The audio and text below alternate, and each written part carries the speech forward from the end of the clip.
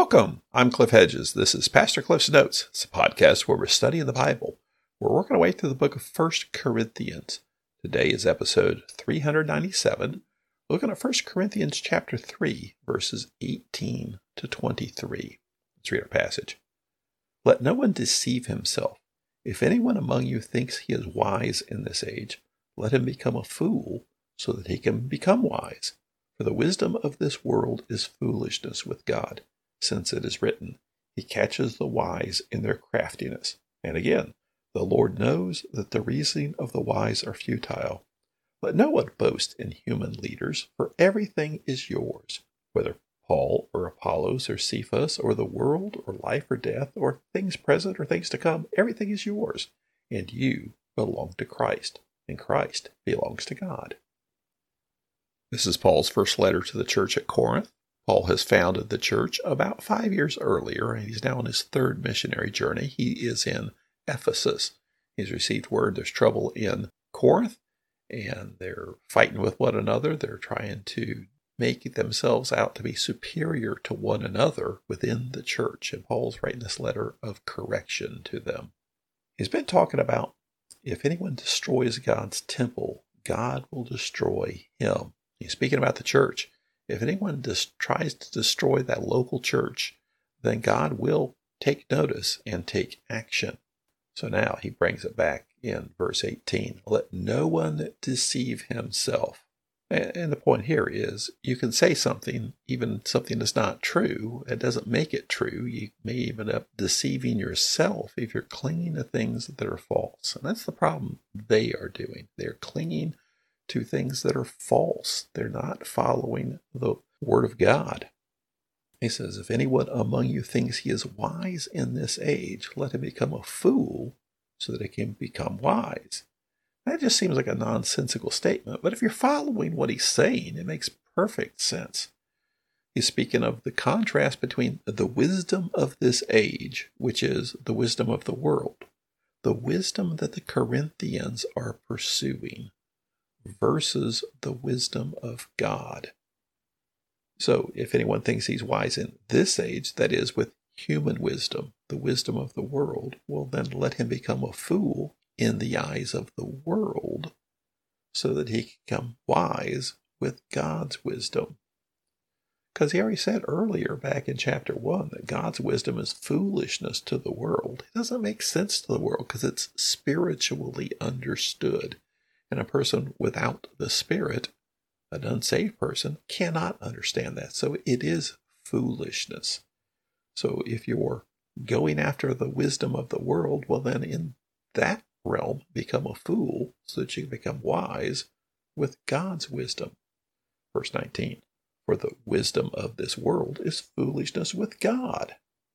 This is a twist, because earlier in chapter 1, he said that God's wisdom is foolishness to the world. Now he's flipping that around and saying, and the world's wisdom is foolishness to God.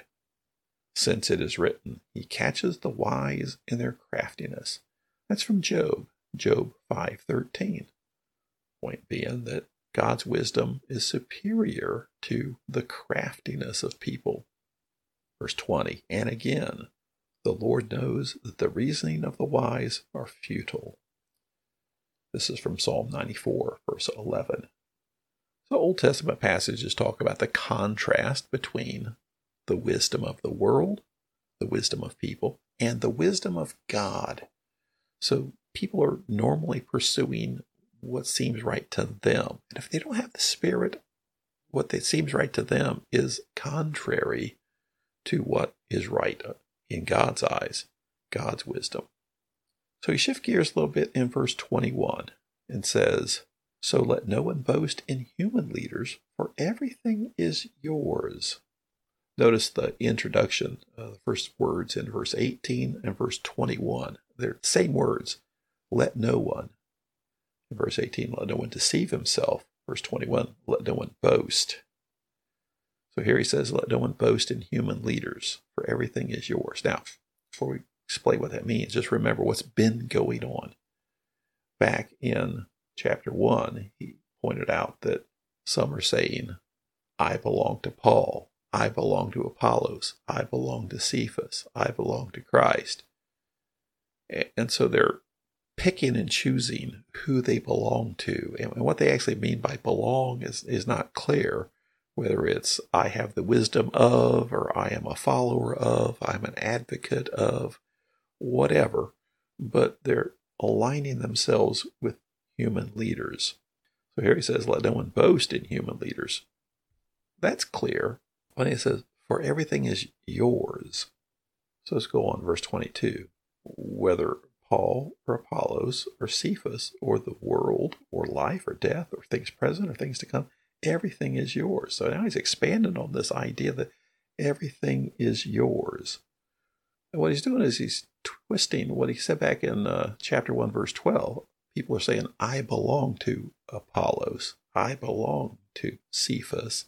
He's turning around saying, no, they belong to you. In that, even though they are apostles, they are servants of the church. So they belong to you. Now, still authority with apostles, but they are sent to serve the church. So you don't belong to them. They belong to you. And then he kind of qualifies that in verse 23. And you belong to Christ. And Christ belongs to God. What he's trying to do here is reorient their thinking of who is special because of which leader they align with. And he's saying, no, everything belongs to Christ. These leaders, they serve Christ. And they're sent by Christ to serve you. So you don't belong to them, they belong to you. But they really belong to Christ, and you belong to Christ. Everything belongs to Christ. Christ belongs to God. He's just trying to adjust their thinking, get them from thinking about themselves and how special each one of them is individually, and instead turn it around and think, really, how special Christ is. And that's what's really special. And what makes them special is not their wisdom, not their spiritual gifts, not which leader they align with, not how smart they are. What makes them special is that they've been chosen by God to know God. And that's what makes them special, is knowing God. As we look at this, one of the things that we should really look at with ourselves is that what we consider makes us special is the fact that we know God, that God has allowed us to know Him, and that everything belongs to Him. And am I really clinging to the wisdom of God and not trying to be smarter than everyone else because of the wisdom of the world? That's what impresses people by and large. And we tend to want that so we can impress people. But the point being is we shouldn't be trying to impress people. We should be trying to be faithful to God. And that will happen when we cling to the wisdom of God. Thanks for joining me.